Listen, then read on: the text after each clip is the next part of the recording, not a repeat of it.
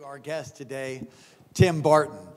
Timothy is a speaker with Wall Builders, which is a national pro-family organization that presents America's forgotten history and heroes. And I know you're going to enjoy today. It's going to be powerful. Put your hands together, won't you please, for Timothy Barton.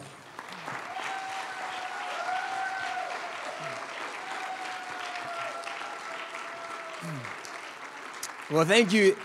Thank you very much. Good to be with you. By all means, please have a seat. It's my pleasure to be with you. I represent an organization called Wall Builders. The name comes from the book of Nehemiah, where Nehemiah looked at the walls of the temple that had been torn down, and he said, we're a reproach. We need to rebuild the walls that we may no longer be a reproach. And that's what Nehemiah did. That's where our name comes from. We feel like the walls of our nation, whether it's the spiritual, the moral, religious walls, have been torn down, and we want to see those rebuilt. Hey, would y'all mind clicking from the beginning so we can start the presentation? That'd be awesome. Thank you. We do a lot with American history to kind of retell some of those stories, to remember some of the heritage that we've lost. And in our collection, we have over 120,000 things from before 1812. It's the largest private collection of original documents. And so a lot of what I'm going to show this morning is things from that history. But before we really get too much into this, I do want to start. I appreciate that I'm in a church that we took time to honor our veterans. Both my grandfathers served military. One was on Pearl Harbor the day it was bombed. So World War II, a lot of heritage in my family. Both my brothers are currently active serving. So I really appreciate our military. And even today, as we talk about our nation and how special some of the things we have in our nation, there really wouldn't be a special nation to talk about if it wasn't for our military. And so we definitely want to appreciate the military.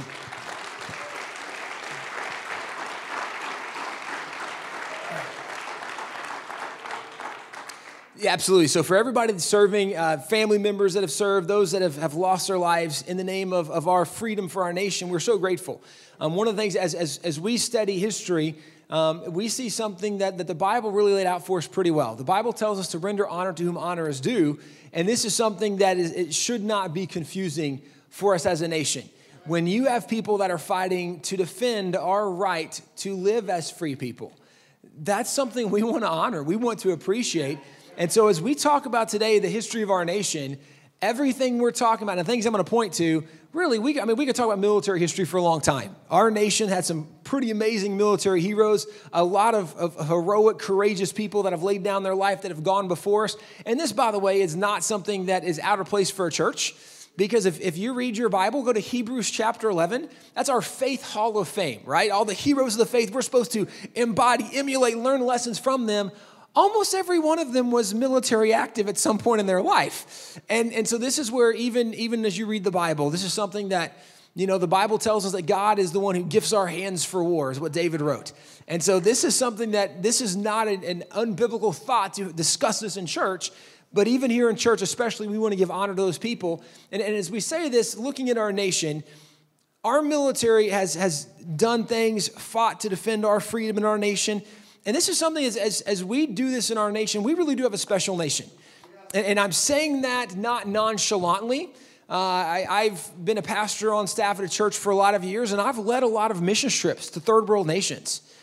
And if you think our nation isn't special, join me the next time we go, right? Let's go hang out in Guatemala for a few weeks. Let's go hang out some places where they don't enjoy the freedom. Where they don't enjoy the stability. In fact, when we were in Guatemala, we were working with an orphanage, and we were rebuilding one of their facilities, and we had to do some plumbing. And actually, it's harder to do plumbing in Guatemala because you can't YouTube how to do it. So it's tougher. In America, I can YouTube it and figure anything out. But we had to go pick up stuff at the store so we could do this plumbing project. And the missionary said, okay, I want you to put all the money in your sock, except I want you to have a $5 bill in your pocket. That way, when the military stops you and they go through your pockets, they'll have something you can give them. But when you give them what you have, they'll let you go. Then you can go with the rest of the money and get the plumbing supplies. And I thought, wait a second. You mean when I'm robbed, not if, when I'm robbed. And this is, he said, yeah, that's right. He said, you're going to be robbed because there's corruption. It's just, we don't understand how special what we have in America is. We really don't. We don't understand when half the world lives on less than $2 a day. 1/4 of the world, 1.9 billion people, live on less than $1.25 a day. And we're complaining that we don't get a big enough welfare check in America. Right? Oh my gosh. Poverty in America is defined as a family of 4 making $40,000 or less. Then you live in poverty, you qualify for government assistance benefits. I'm from Texas, and in Texas, we see an influx immigration issue in Texas. But here's what's significant. There's a reason we have an immigration problem and China doesn't. Because people actually want to live in America. See, today we talk about how bad America is. In fact, I had a debate with a college professor last summer, and this professor told me, he said, America has done more bad than we've ever done good. I said, interesting. I said, well, just for the sake of our conversation, what are all the bad things we've done? He said, well, because we had slavery in America, because we didn't give women's rights till the 1900s. I said, okay, let's just talk about those two issues. You're saying America's bad, and the standard you're raising, number one is slavery. I said, can you tell me a nation that in the history of the world never had slaves? In fact, could you even tell me a people in the history of the world that were never enslaved? I mean, it's interesting, right? We forget. See, one of the things we do is we measure on a scale that's very inconsistent. We don't measure on the same scale for the rest of the world. We say America's bad because of slavery. Do you know right now, slavery still exists in the world? This isn't hypothetical. And not even like human trafficking, because that's a different kind of evil of slavery. But the evil of slavery, do you know right now there are more people enslaved in the Middle East than at any time ever before in the history of the world? I mean, it's interesting. Because people want to talk about America's bad because we had slavery 150 years ago. But they don't want to talk about places in the Middle East. It's just interesting. So I said, okay, wait a second. To this professor, I said, now you're saying a nation's bad because of slavery, but by your definition, every nation in the history of the world is a bad nation. I said, but let me ask this question. In what nation did white people fight white people to free the black slaves? Because it's happened once. It was called the Civil War. Now, I'm not trying to excuse America because we've done a lot of things in our nation that were wrong. In fact, I would argue we're still doing things in our nation wrong. Any nation that murders 60 million unborn children, you have issues, right? I mean, that's problems. But here's what's significant. In the midst of problems, every nation for the rest, until Jesus comes back, every nation is going to have problems. And there's one significant reason they have problems. Because they're full of people. Right? I mean, there's a reason Jesus came. But what we do, and this is where I had this debate with this professor. He says, well, America's so bad. I said, okay, even like if this is a standard, and yes, then every nation in the history of the world is bad. But I would still contend we're one of the best of the bad nations because we fought a war to end slavery. Right? I mean, that's a big deal. I said, now, women's rights. This is an interesting one. Because feminism, let's do it. I said, okay, great. So, where do women have more rights than in America? Well, I'm not talking about today. I said, well, I know you're not talking about today. I said, but just for the sake of discussion, where do women have more rights than in America today? He said, nowhere. I said, and what nation gave women those rights before they got them in America? Do you know Saudi Arabia, within the last month, voted to allow women to drive? Now, I would argue that's a mistake, but I'm kidding, kind of. You have nations that are just now giving women an inkling of rights. But here's what happens is we talk about how bad and evil America is. Now, again, I'm not contesting that we haven't had issues and that we still don't have issues. Every nation does. And this is why we would even argue, this is why as Christians, we got to be engaged with society around us because the solution to these problems is Jesus, right? This is what our culture needs, is we need a little bit more of the Word of God in culture. But here's what's significant is even with our problems, our nation enjoys things that no other nation does.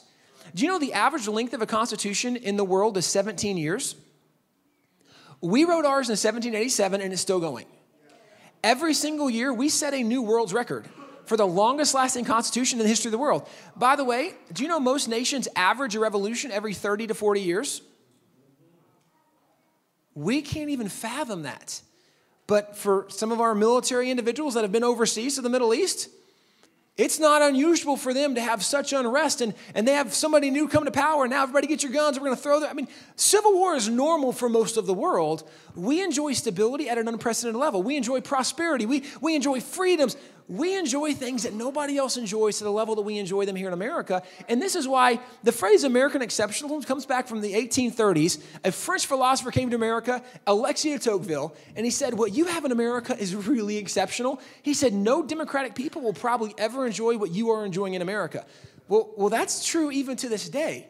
We enjoy things at an unprecedented level. And so knowing that our nation has enjoyed things at a level that other nations have not enjoyed, it would be interesting to ask the question, well who are the people that have given us this? Who are the leaders responsible for what we accomplished in America? Now, if you went to a high school student today and said, okay, who are the people most responsible for America? If you look at a history book, you might hear names like George Washington, which would be a valid name.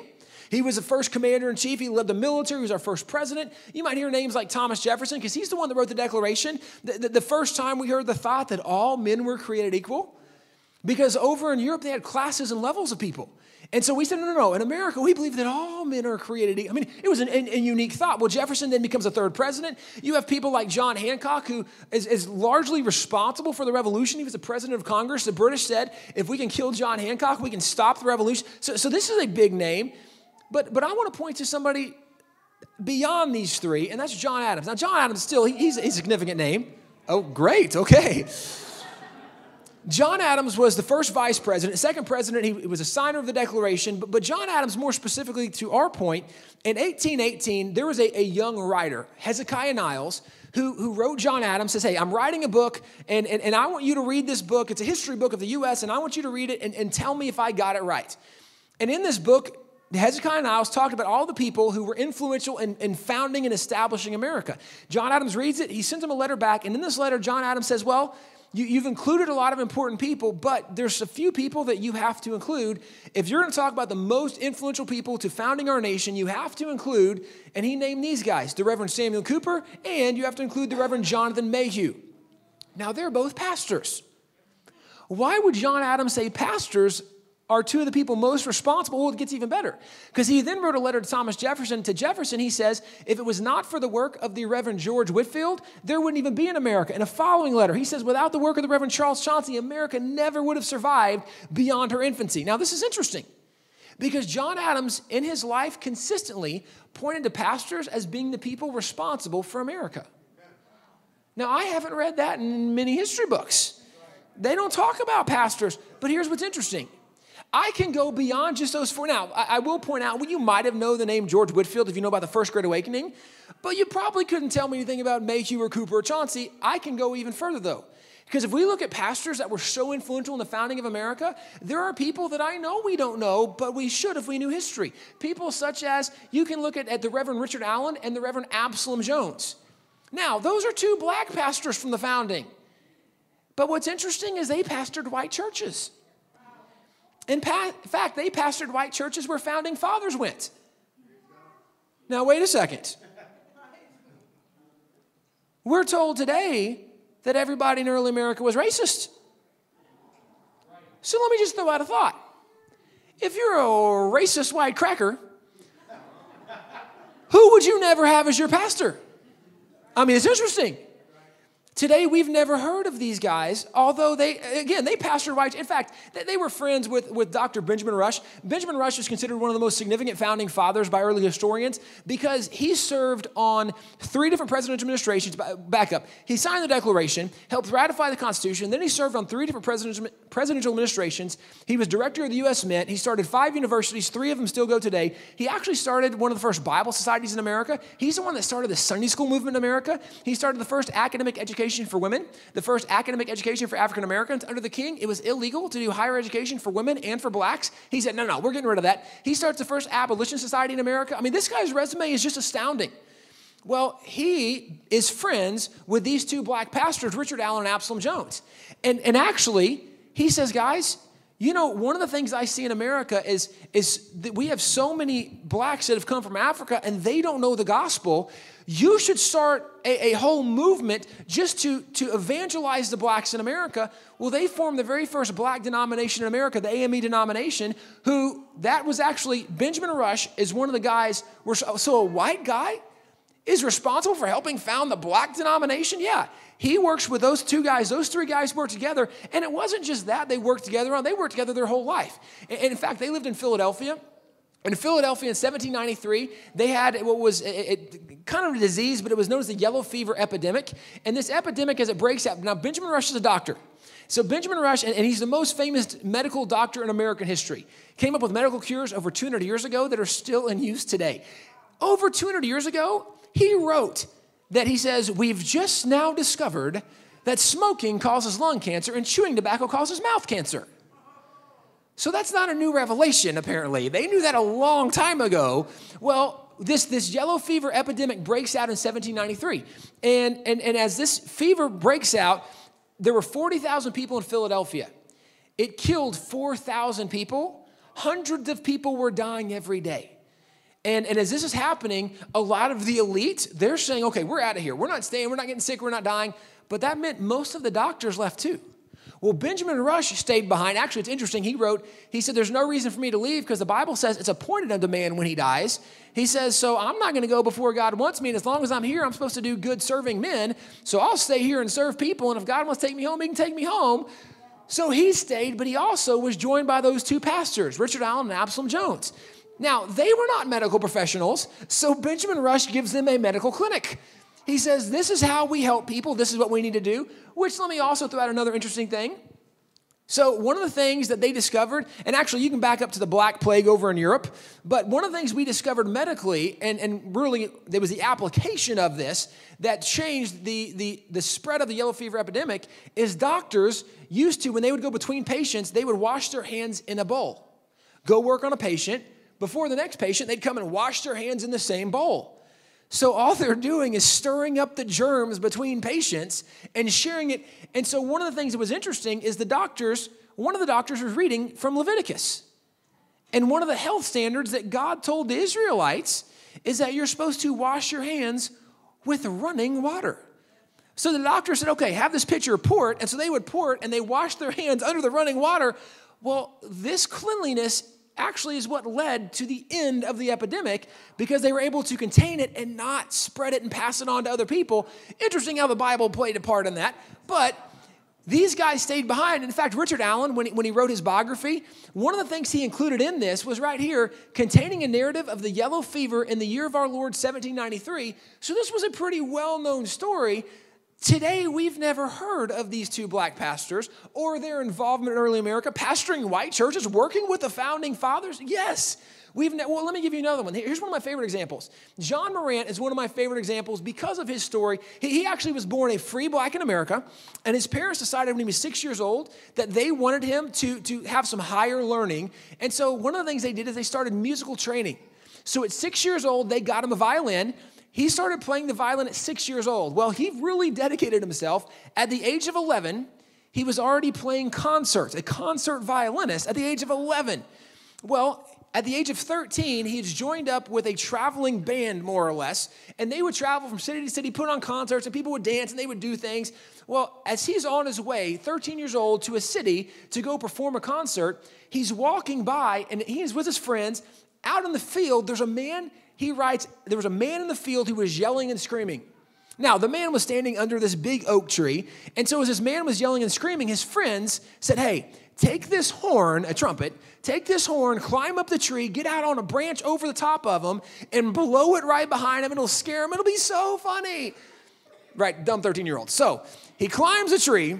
He's going to blow the trumpet. Well, right before he blows the trumpet, he's taking a breath. He says, the man turned around and pointed at me. Now, it's probably worth noting, the man was actually the Reverend George Whitefield.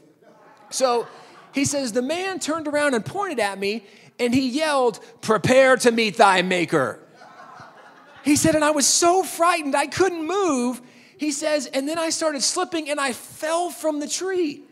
He says, I hit the ground, and I still couldn't move. He says, I was conscious, but it was as if I was paralyzed. I just couldn't move. Well, he says I had to listen to the man talk. So the Reverend George Whitefield finished talking, and at the end, John Morant says, I want to know more about this Jesus. Well, John Morant ends up getting saved, gives his life to God, gives his life to Jesus, and spends the next several weeks being mentored by the Reverend George Whitefield. In fact, he's so impressed with the gospel message he's learned, he writes his parents a letter. He says, Mom, Dad, great news. I met Jesus. I'm a Christian. His parents were not. They wrote him a letter back and said, well, if you've bought into that nonsense, don't even bother coming home. We don't want another Jesus person around here. So he's 13 years old, and he's now been told he can't go home. So what does he do? Well, he became friends with a young Cherokee boy. And the Cherokee said, hey, you come live with me in the woods. I've learned how to live off the woods. We'll be fine. We'll survive. So he goes and lives in the woods with this young Cherokee boy. Well, apparently they weren't as good as hunters as they thought because they started to get hungry. So the Cherokee boy says, hey, let's go back to my tribe. They eat better than we do. Let's get back there, and it'll be much better for us. So they go back to the Cherokee tribe. The problem was when they get back to the tribe, the chief was not welcoming outsiders. And so the chief actually said, you take and execute him. Now, the chief did not speak English. John Morant didn't speak Cherokee, so the young boy is translating between them. So they actually take John Morant, and they are getting ready to execute him. And the chief, through this boy translator, asked John, is there anything you want to say before we kill you? John writes and says, I'd never spoken Cherokee a day in my life, but all of a sudden I began to speak fluent Cherokee. He says, I don't know what I said, but I spoke for several minutes, at the end of which the chief said he wanted to get saved, and he wanted to make me a prince of the tribe.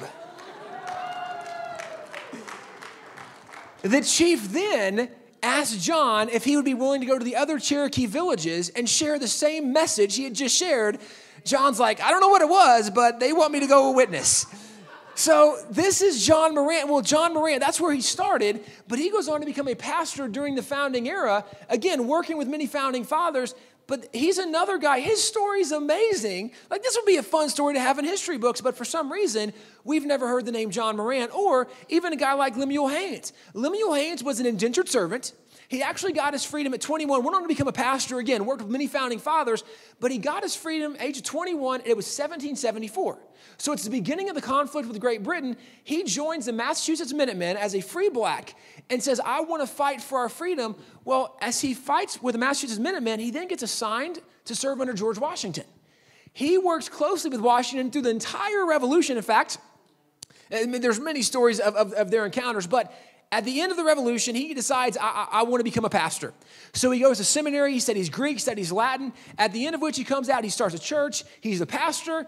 Well, one of the significant things is Lemuel Haynes, every single year on George Washington's birthday, he would deliver a sermon about the great Christian faith of George Washington, about what he had personally seen the faith of Washington through the Revolution, told these stories. Now, to me, that's significant because today we're told that George Washington is a deist. But this black pastor that knew him, that fought with him in the Revolution, says, no.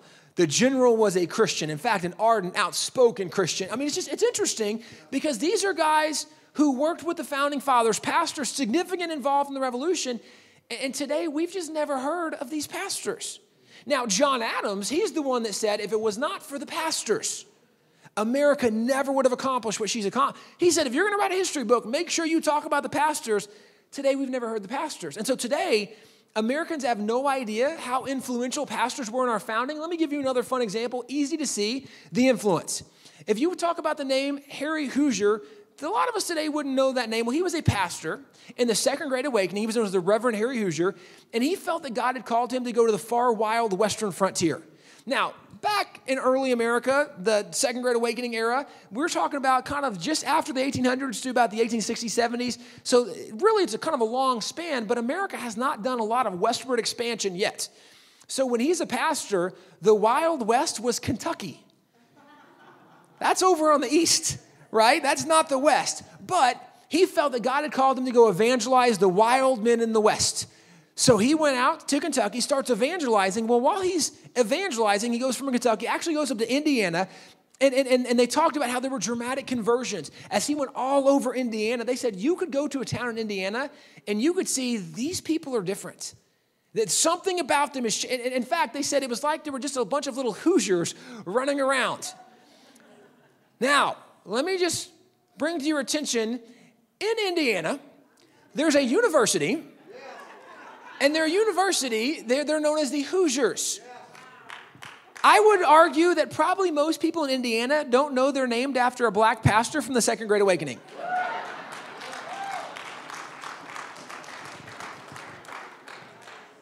But this is the influence of Christians in the church in America that today we have no idea about.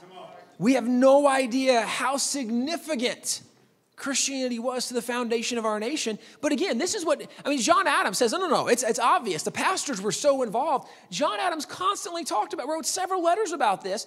And let me give you another easy example. See, even if we just took our declaration, there's 27 grievances in the declaration. Do you know it's been historically documented that all 27 grievances had been preached from American pulpits prior to 1763? Over a dozen years before there was ever a revolution, pastors had been in their pulpits, opening their Bible, saying, okay, this is what's happening in culture around us, but this is what the Word of God says. Pastors dealt with every single issue. Now, today that would seem like a little bit weird because today we go, oh, pastor, you can't be political. Well, back then they thought they were just being biblical. Right? Because if it's in the Bible, let's just talk about what the Bible says. It just so happens the Bible applies to every area of life. So the Bible applies to your family. It applies to your job, to your business, to your employees, and to your nation.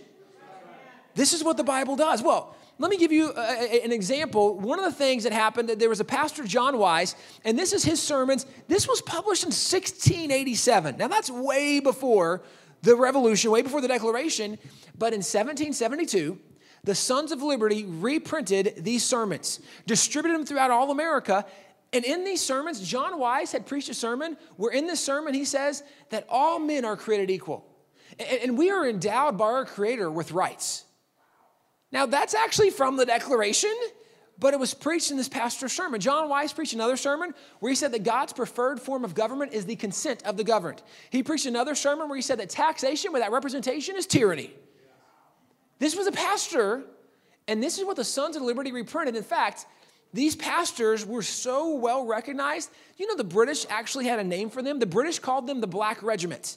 Not because all pastors were black, but because every pastor, regardless of denomination back then, they wore black clerical robes. And they said, well, that black regiment, the British says if it was not for the American clergy, the American colonists would be happy, ignorant British colonists. But the pastors, the clergy, are stirring them into revolt and revolution, into rebellion. Well, it was pastors who weren't afraid to talk about what was going on in culture. In fact, you know one thing pastors used to not be afraid to talk about? This is a sermon. It's an election sermon. Now, there's not many sermons more unpopular today. Oh, pastor, don't be political. But let me just point out something. Do you know in America, we had the very first election in America in 1619 in Jamestown. The very first election sermon that we've been able to find came from 1633. But here's what happened. Every single year, and back then, we didn't have, under our Constitution, we have a president for 4 years, we have senators for 6, representatives for 2, and every state does different things. But back then, we elected officials 1 year at a time because we thought there should be more accountability, right? If they're bad, we don't want them there for 6 years. One's the most, it's interesting, but every year they had elections. So every single year before the elections, the pastor would open the Bible and say, what does the Bible tell us about the leaders we should choose? Do you know the Bible does give a lot of guidance on the leaders you should choose? In fact, you can read Exodus 18, and it says you should choose capable men that fear God, men of truth, that hate covetousness. The Bible gives, and so that's what they did. Every year before the election, they would give a sermon of the kind of people you should look for. People that have higher character than just their party affiliation. Interesting, right? But this is what we used to teach. Now, what's also significant is they then had a follow-up sermon, but it wasn't an election sermon. What happened, this is an example. This is a sermon preached before His Excellency John Hancock, the governor, Lieutenant Governor Sam Adams, and then the Honorable Council, Senate, and House of Representatives, all of the elected officials. After the election was held, they then brought all the elected officials either to the state capitol and invited the pastor, or they brought them all to the church where the pastor was. Nonetheless, there was a pastor who delivered a sermon to all of the elected officials. Imagine the governor of Alaska, lieutenant governor, all the elected officials, and your pastor gets to deliver the sermon. Now, If most pastors were given an opportunity to do that today, probably most of them would center on you need Jesus in your life. And that would be good. But if you look at these early sermons, none of them mention Jesus. Who they mentioned were Moses and Gideon and Daniel. They go through all the early lawgivers. And they say, it's very clear that God chose and raised people up to give laws. But you need to understand the standards that God upholds as you are a lawgiver and the kind of laws you should give and the expectations God... I mean, it's really an incredible accountability and biblical outline guideline of the kind of laws you should pass. But they did this every single year in every single colony where there was elections. Pastors were literally preaching, and it wasn't just elections. See, elections happened every year, so pastors preach a sermon every year. But it was way more than just elections. Here's another sermon. This is on a solar eclipse. Why in the world would you preach a sermon on a solar eclipse? There's only one reason. Because they just had one. And you know what the pastors used to do? They said, whatever's happening in culture, let's just go to the Bible and let's see if the Bible says anything about it. What an interesting way to live life. To think, hey, let me see if the Bible would speak to what I'm dealing with in life, what's happening in culture. But this is what they did. So now, by the way, what verse would you use for this sermon? I've read the Bible a lot. I was surprised by the verses they used because they went to some of the minor, things that, literally, I've read the Bible from cover to cover probably a couple dozen times. And there's still things in the minor, I never thought of using it with that application, but they said, no, you see what God did here. So it's amazing. Now, all these sermons are on our website. They're uploaded. So if you ever want to go read one of these sermons, you can. There's a whole lot I'm going to show you this morning. Let me give you another example. Here is another sermon. This one was a sermon on marriage.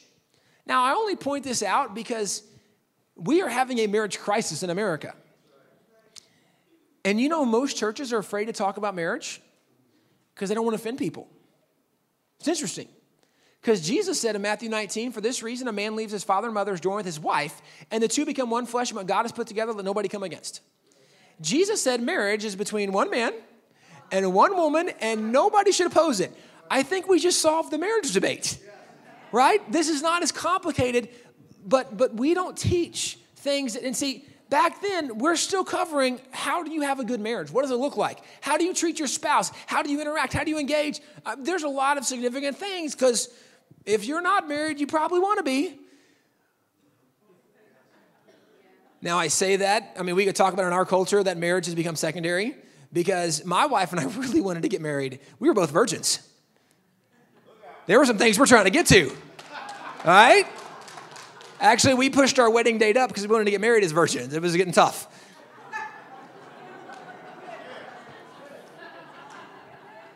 Do you know right now that over 70% of even Christians think that cohabitation, sex before marriage, is even biblically accepted? What verse do you base it on? It's over 80% of millennials. My generation, I'm the beginning of millennials. I was born in 82. Millennials go 82 up to about the 98, 2000 region. Millennials think that marriage is a waste of time and a waste of money. And 80% think that you should live together before you even consider marriage. This is where our culture is. So why aren't more churches preaching these sermons? Right? This is but see, in early America, we understood, well, let's talk about what we're dealing with in culture, what we're getting into, here's another sermon. This is a sermon on a new planet. They had just discovered the planet Uranus, and they said, hey, well, the Bible teaches that God is the one that hung everything in the orbit. God's the one that put everything in the sky. And they go through all these incredible verses, whether you look at some of the prophets, whether you look at Psalms, but the Bible deals with it. Let's see what the Bible says about planets, and the Bible deals with planets. Here's another one. This is a sermon on Judges. You know what's interesting is the Bible actually gives indication that nothing can bring God's wrath about as quick as Judges. Because Judges uphold the standard of righteousness for the land. And if Judges will not judge righteously in the fear of the Lord, it says, Psalm says they can kindle God's wrath against them and the people.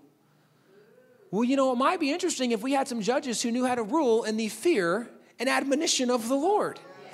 Right? Let's have a righteous ruling. Whoa, we can't be too political. This isn't political if it's in the Bible, right? This is biblical. but we've confused these thoughts. But the Bible deals with the issue of Judges. Here's another one. This was the arraignment and condemnation of Benjamin Goad. Now, you see the top, it says the city of Sodom. Benjamin Goad was caught in the act of sodomy. Now, that was a weird thing to talk about in church, except the pastor said, let's just make sure we understand the biblical position of sodomy, of homosexuality. Let's make sure we understand the way God intended human sexuality to work. And so they talked about it from the pulpits. That's interesting, right? That's a tough topic. Here's another one. This is on comets. Now, again, what verse are you going to use for comets?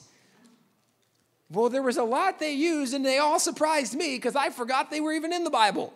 But this is where they, and let me also point out, pastors preach these sermons before there was a concordance and before there was Google. So how did you find that verse? Because I Googled and still had a hard time finding it. But the pastors knew the Bible so well, they knew how to speak to every issue of life because the Bible deals with every issue of life. Here's another sermon, a discourse on the good education of children. It might be interesting to note that this pastor did not draw attention to the fact that government was in charge of raising kids.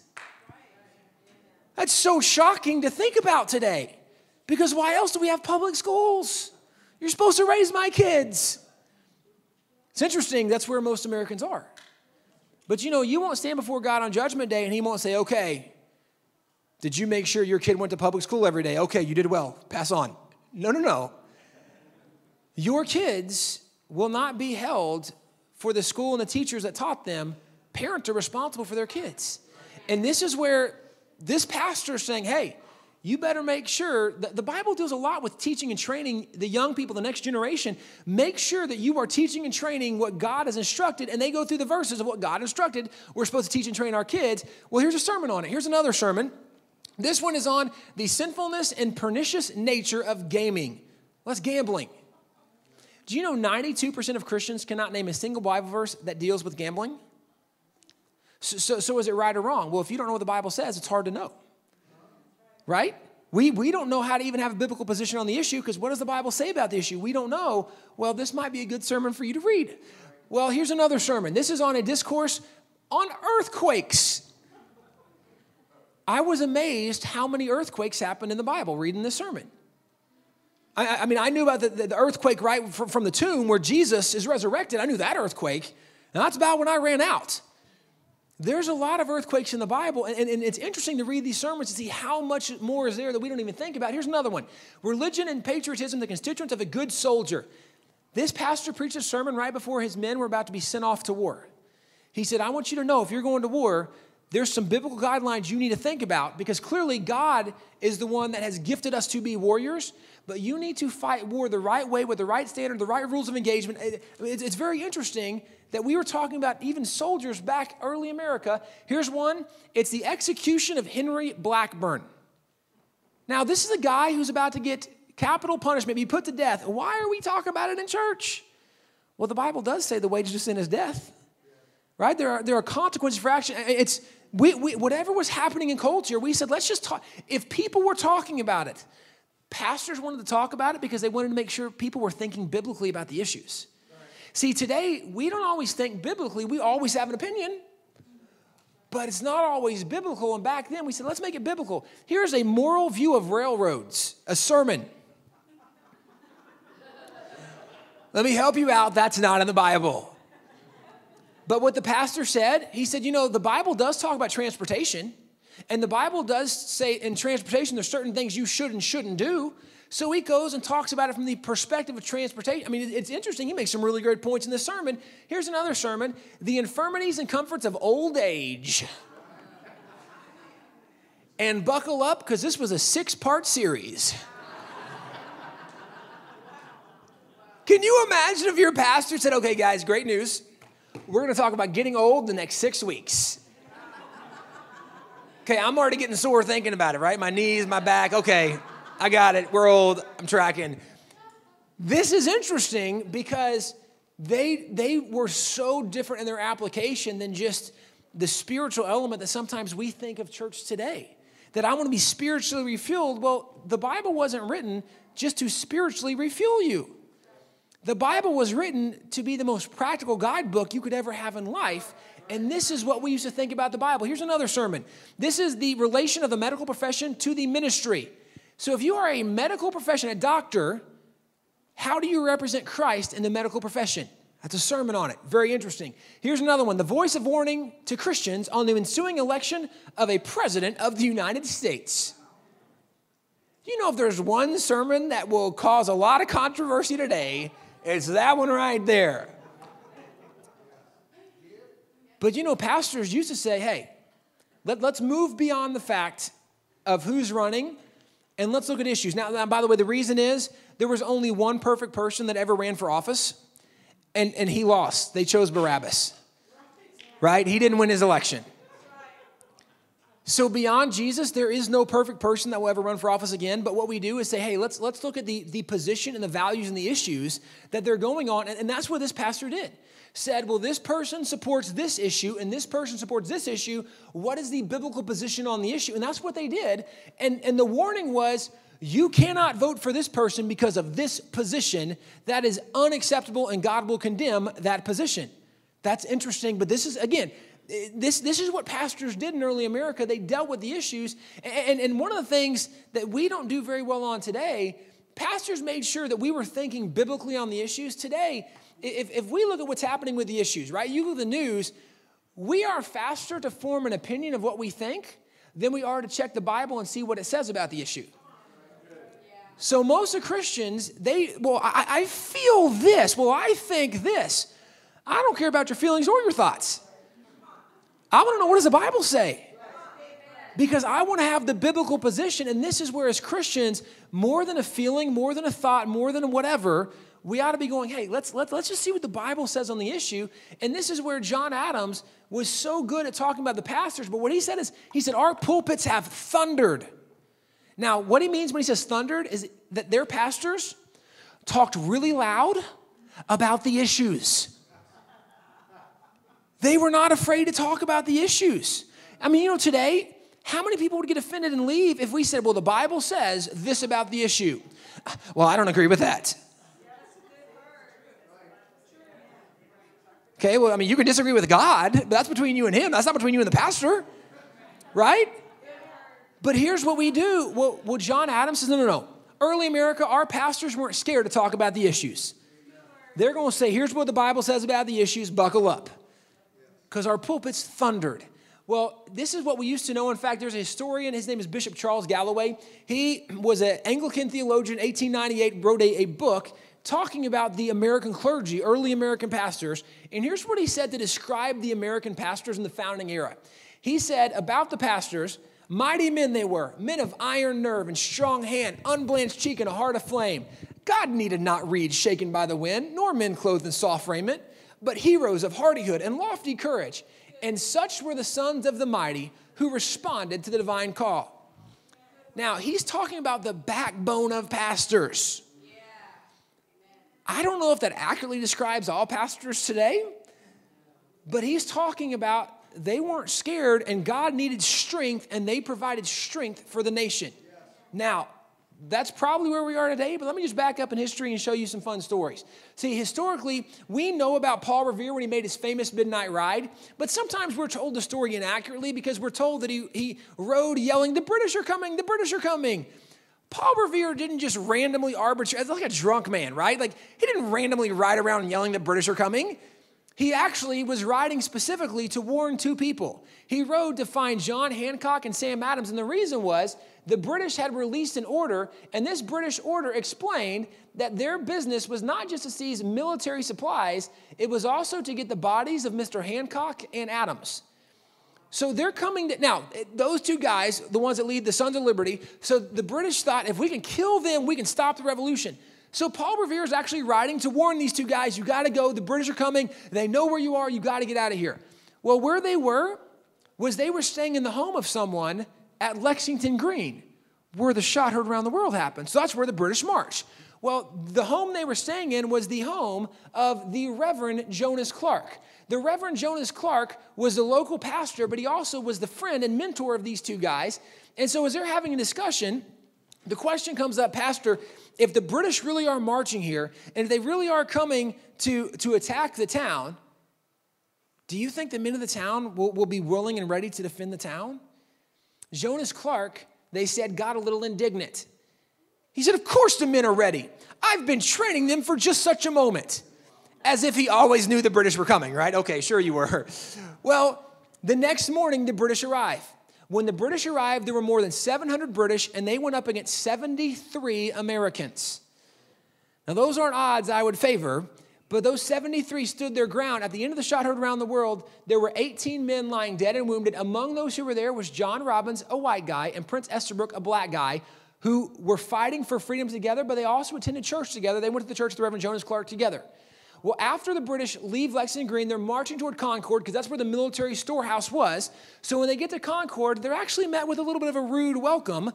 The Reverend William Emerson led 300 men out, and they opened fire on the British as they're trying to take the town. Well, the British did not appreciate the welcome. They turned and decided, okay, you guys keep your stuff, we're done, we'll leave. So they march on the road back to Boston. On the road back to Boston, they are surrounded, and actually, specifically, they're more ambushed than anything, but they're ambushed on the road back by some 4,000 to 5,000 Americans. Now, why in the world are they ambushed? Well, because they've already opened fire at Lexington at Concord. They've declared war, so at this point, ambush is okay because you started the war, we're coming at you. So they are going to the British. What's interesting is, the history books used to note who those 4,000 to 5,000 Americans were. In fact, from early history books, this is from an early history book. It says, the Reverend William Payson led a group of his men to attack the English as they retreated to Boston. Here's another one. The Reverend Benjamin Balch led a group of men to attack the English as they retreated. It went through and it identified the pastors who were leading their congregations.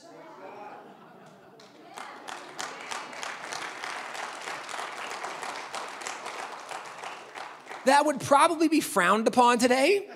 Nonetheless, that's what when the British get back to Boston, this is where you have the Battle of Bunker Hill. What's also worth pointing out is in this painting of the Battle of Bunker Hill, over on the right side, this guy is the hero of the Battle of Bunker Hill. Militarily, he received 12 commendations for his bravery on the battlefield. Well, that's a black patriot by the name of Peter Salem. Now, Salem Poor was also there, but that's Peter Salem. He's standing behind Lieutenant Thomas Grosvenor, and those guys were well-recognized military leaders at the time. Today, we had no idea there was even a black man in the painting, much less he was the hero of the battle. Well, this is the history that we just don't have any idea of today. Well, as this is all happening, this happens within just a few weeks, word gets out, and as word gets out what's happened in Boston, people begin coming to give aid and offer assistance. You had people like the Reverend David Avery from Vermont led 20 men from his church. The Reverend Stephen Farrar from New Hampshire led 97 men from his church. The Reverend Joseph Willer led 2 full companies from his church. You have the Reverend Jonathan Steele from Pennsylvania led 900 men. If you got 900 men in your church, that would be a mega church today. Like that, early America, that's a huge church. Well, you also had people like the Reverend John Peter Gabriel Muhlenberg, led 300 men from his church. These are all pastors leading their men to battle. Well, today, we had no idea. Pastors were involved? Absolutely. We just don't realize how religious they were. In fact, the leader of the forces from New Jersey was the Reverend James Caldwell. James Caldwell was a pastor, but one of the things that happened is during one of their battles, their men ran out of wadding for their guns. Now, for a muzzle-loaded weapon, if you run out of wadding, you can't even shoot your gun anymore. So if you're out of wadding, you can't fight back. So what do? He says, men, follow me. He led them to the local church of the town. Not his town, but there was a church there. He leads them to church. He ran inside, and he grabbed a stack of hymn books. They were Isaac Watts hymn books. He came out with a stack of hymn books, and he held up a hymn book, and the famous saying, which is reported he said was, let's give them Watts, boys. Let's feed them Watts. Isaac Watts was a hymn writer, so he's saying, let's shoot Watts at the... Okay, so there's a connection there. But as he leads them into battle, word gets out to the British that he's the commander of the forces, this pastor. So the British send a detachment. They knew where he lived. They went to his house. The British surrounded his house. They opened fire on his dinner table. His family was there. They killed his wife. He was able to escape. His kids survived. He's able to get his kids, took them to a local farm, dropped them off with another family. it did not stop him. He continued. He led the forces throughout the week. Every weekend, he preached a sermon. So Sunday, he opened up his Bible. He drew a pistol. He set it on one side of his Bible. Drew a second pistol. Set it on the other side of the Bible. He then looked at the men. He said, the British will not stop me from preaching, but they are welcome to try. That is awesome.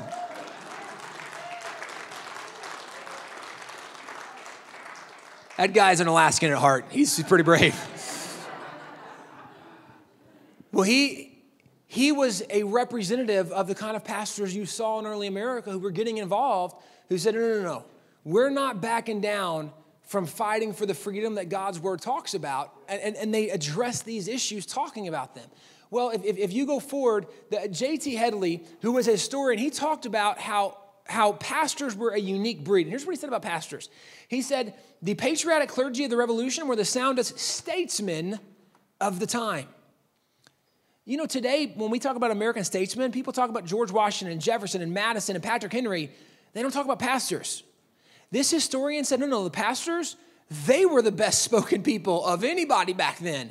Today, we don't recognize, this is the leadership of pastors, the leadership of the church. Today, we don't recognize, but even if we talk about the founding fathers, if you look at the signers of the Declaration, today we're told, well, they weren't religious. They were atheists and agnostics and deists. They wanted a separation of church and state. It just proves how dumb we are to believe this. Do you know of the 56 signers, 29 of those guys graduated from Bible schools and seminaries? Now, I don't know many atheists that go to Bible college. I don't think that's their normal activity, but this was what the founding fathers did. In fact, 4 of the signers of the Declaration were actually ministers and missionaries at the time they signed.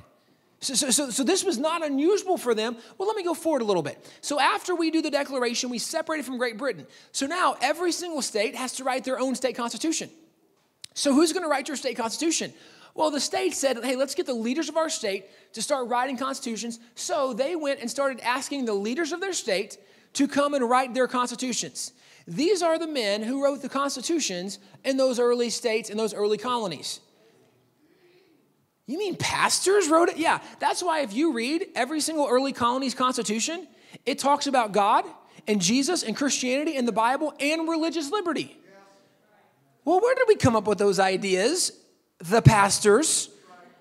This is where today we have no idea the influence of Christians and pastors, but it's so obvious historically. In fact, even if you look at the Constitution, when you look at what we did with the Constitution, the guys who were there gave the Constitution, when they finally get it written, it then has to go to the states to be ratified. As it goes to the states to be ratified, what was interesting is they didn't send, the Constitution is a government document. They did not send it to government buildings to be ratified. Do you know in some states, they sent it to one place, and it was churches. Why would you send a government document to churches? Well, because guess where your government leaders were? They were in church. And do you know that 44 of the ratification delegates of the U.S. Constitution were actually pastors? So the reason we actually have the Constitution is because of pastors. They're the ones who did it. I can give you one further. Look at the Bill of Rights. On the Bill of Rights, there are only 2 signatures on the Bill of Rights. John Adams, who's the vice president, and this guy, Frederick Augustus Muhlenberg. Frederick Augustus Muhlenberg was the brother of John Peter Gabriel Muhlenberg. And this was a pastor who led his men into battle. Now, John Peter also, he served in the state assembly in Virginia in 1776. The British came and attacked where their state assembly was. So John Peter rides back from Williamsburg. He rides to Woodstock, Virginia, and got there in time for the Sunday service. When he got there, he gets up in his pulpit, and back then there was an elevated pulpit because they didn't have microphones, so elevated was their sound system. So he climbs up into his pulpit. He opens up his Bible to Ecclesiastes chapter 3. And in Ecclesiastes chapter 3 is where it says there's a time, there's a season, a purpose for everything under heaven. He starts in verse 1, there's a time to be born and a time to die. He then goes all the way to verse 8, which says there's a time for peace and there's a time for war. He closed his Bible. He says, brethren, we are no longer at a time of peace. We are now in a time of war. And he explained to them how the British had just attacked the Americans in Williamsburg. He says, so we are now at war with the British. Now, that's the equivalent of someone today coming in and saying, hey, the Americans have just attacked us. Richardson has attacked Anchorage. We're at war. Let's pray. That's what he did. So everybody's like, what? You can imagine. Like, there's a freak out level happening. So he closes in prayer, And then what you always did back then is every pastor would dismount the pulpit. They would go off and do a little side closet room called the vestry room, and they would disrobe. He stayed in his pulpit, elevated pulpit, and he began disrobing to reveal he was wearing the uniform of a Continental Army officer. He then dismounts the pulpit. In his officer's uniform, begins walking down the aisle of his church. He tells his church, brethren, we came to this land to practice our liberties. But if we will not get involved and fight, we will lose everything we came here to enjoy. He says, I'm going to fight to defend our freedoms. Who wants to go with me? 300 men met him. They became the 8th Virginia Brigade. Well, he goes on to become a major general in the Revolution, one of only 19 guys to achieve this rank. Washington was a major general, although he was just the commander of them all. But he's one of the 19 guys. This is him in that picture of the surrender at Saratoga, or excuse me, of Yorktown, the surrender of Cornwallis' sword. Well, if you ever go to Valley Forge, there's also the Muhlenberg Barracks, which is where his men tried to survive that winter at Valley Forge. Well, his brother was Frederick Augustus Muhlenberg, who was a pastor in New York City. And Frederick writes his brother a letter and says, brother, okay, you totally blew it. Your job as a pastor is to stand behind the pulpit and tell people about Jesus. Your job is not to get involved in the affairs of men. Well, John Peter wrote him back and he says, brother, do you think that you would even have the freedom to preach if it wasn't for people like me fighting to defend your freedom? Well, they start this exchange, and Frederick tells him, he says, yes. He says, in New York, we have great relations with the British. He says, you people in Virginia, you have hotheads like Patrick Henry and Thomas Jefferson. He says, y'all don't know how to get along with the British. In New York, we're much more level-headed. We have great relations. The reality was the British just hadn't made it to New York yet. In 1777, they marched into New York City, and the common practice was, because the British often blamed pastors for the revolution, the practice was they would destroy the churches in the town. So there were 19 churches in New York City. They burned 10 to the ground. They then destroyed the other 9. Frederick was pulled out of his church and had to watch as they burned his church to the ground. All of a sudden, Frederick had an epiphany. You know, I think my brother might have been right. He decides he wants to get involved. He does get involved. He becomes the very first ever Speaker of the House. And that's why on the Bill of Rights, you see Frederick Augustus Muhlenberg, who was the Reverend Frederick Augustus Muhlenberg. Well, do you know even the Bill of Rights, if we look at the people who gave us the Bill of Rights, there was a group of pastors who were part of the committee who did the Bill of Rights. Pastors? Yeah, because the Bill of Rights is about protecting your religious freedom, not a separation of church and state. That's totally different. But again, this is just pastors. As you look throughout the entire founding and forming of our nation, everything that we did and accomplished, it's because of the church. If there weren't Christians and pastors, America never would have happened. We would be British, right? We'd have weird accents and gross teeth. It'd be terrible. No offense, but it's funny.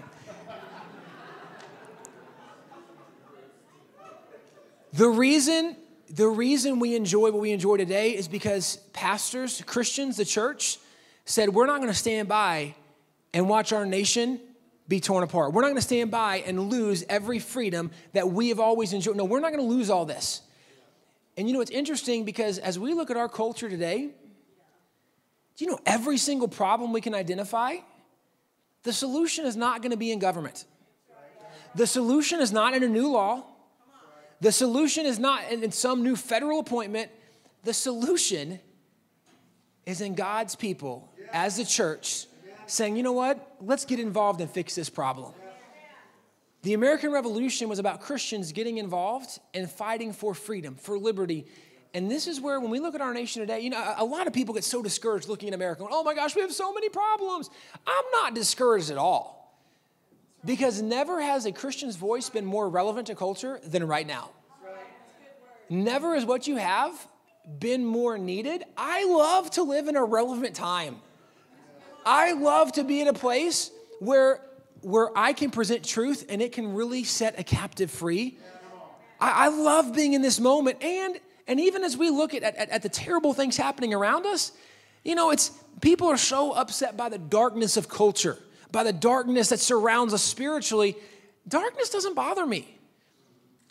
If I walk in a dark room, I'm not scared of the dark room. I just reach over and turn on a light. But you know, Jesus told us, you are the light of the world.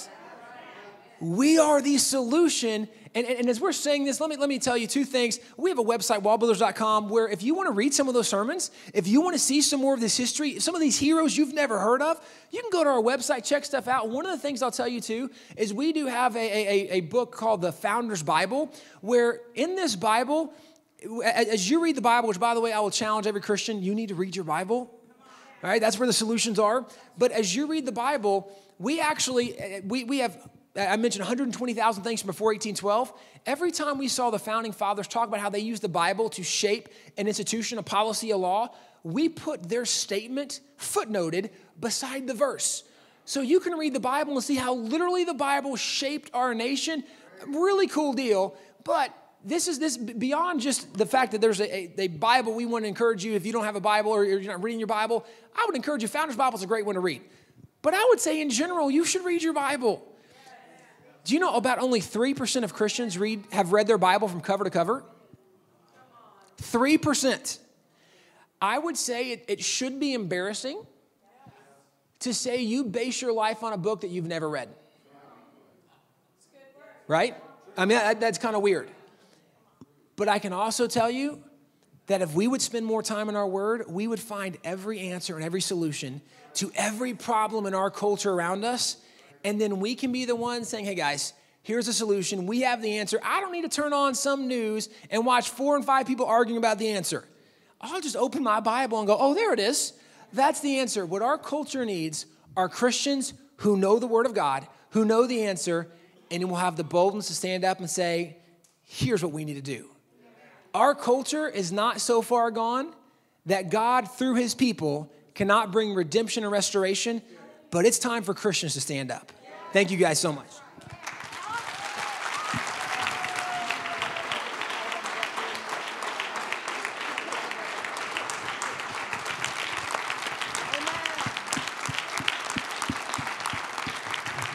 Amen. Well, we're going to take a moment to sow seed into this incredible ministry. And could you just come? I know Pastor Daniel gave a small intro about what you guys do, but can you tell us, just so the people have a vision of what they're sowing into? And ushers, would you come as people prepare to give? Ask the Lord what he would have you give this morning and sow. Absolutely. We do a lot with education, whether it's curriculum, state standards. We do a lot with also states for legislatively. We have a network of about 900 state legislators. So even some from Alaska that we're trying to help promote for family values, family policy, religious liberty, things that we're seeing lost in our nation. We do a lot of education. We also work with a lot of congressmen. You know, one of the things, we can look at Washington, D.C. and go, they've got problems, and they do. But we would have no idea. You know, there's about 150 sold out Bible believers that are congressmen in Washington, D.C. It's amazing. They have Bible studies every morning together. They have prayer meetings every time before they vote. They go to prayer and say, God, help me have the wisdom to vote correctly in this issue. It's amazing. Now, they need more help because they're outnumbered by the people that don't believe in God. But we work with those kind of people to help them have the historical background, the historical knowledge. So as they're passing legislation, we can point to early things. We fight for a lot of religious liberty in states, but a lot of things we're seeing lost in culture, we try to fight to do that. We travel to a lot of churches trying to encourage the Christian community. We got to stand up and be an answer and solution. So a lot of what we do from American history is just learning from the example, the model, and the story, and saying, hey, history shows us every time people followed the word of God, it worked well for them. And every time they reject biblical standards, they have problems. History is just an easy way to show that. And our history is rich with people that said, let's use the word of God to solve problems. In fact, every single problem we can point to in our nation, I can show you the Christian who went to the Bible who brought the solution to that problem. And this is why our nation is not perfect, but our nation has been different because we've had Christians who have been leading the way on every area in front, and that's why our nation's been so special. But as we have problems, we know the solution. It's got to be Christians standing up, leading the way, saying this is how we solve the problem. So that's a lot of what we do, is challenging people to get involved, helping people that are involved, and being really kind of an equipping ministry in that sense.